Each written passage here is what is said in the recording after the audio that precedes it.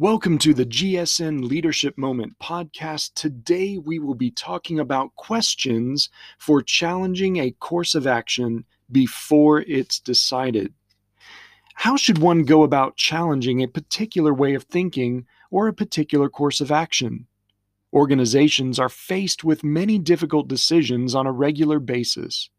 Leaders and the teams they work with need good methods and processes for challenging the potential decisions and courses of action that are presented to them. Michael Roberto suggests 8 questions to test and challenge a particular course of action. They are: what if this assumption is not correct?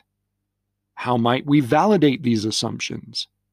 In what ways might the conventional wisdom be outdated? What types of obstacles might emerge as we try to execute this plan of action? How might our competitors react to this move? What other options might we pursue? Which risks do you think are most probable, least probable? Which risks have the most significant negative consequences associated with them? The best time to question a course of action is before it has been decided and implemented. Waiting until after things have been decided and implemented typically does not go well.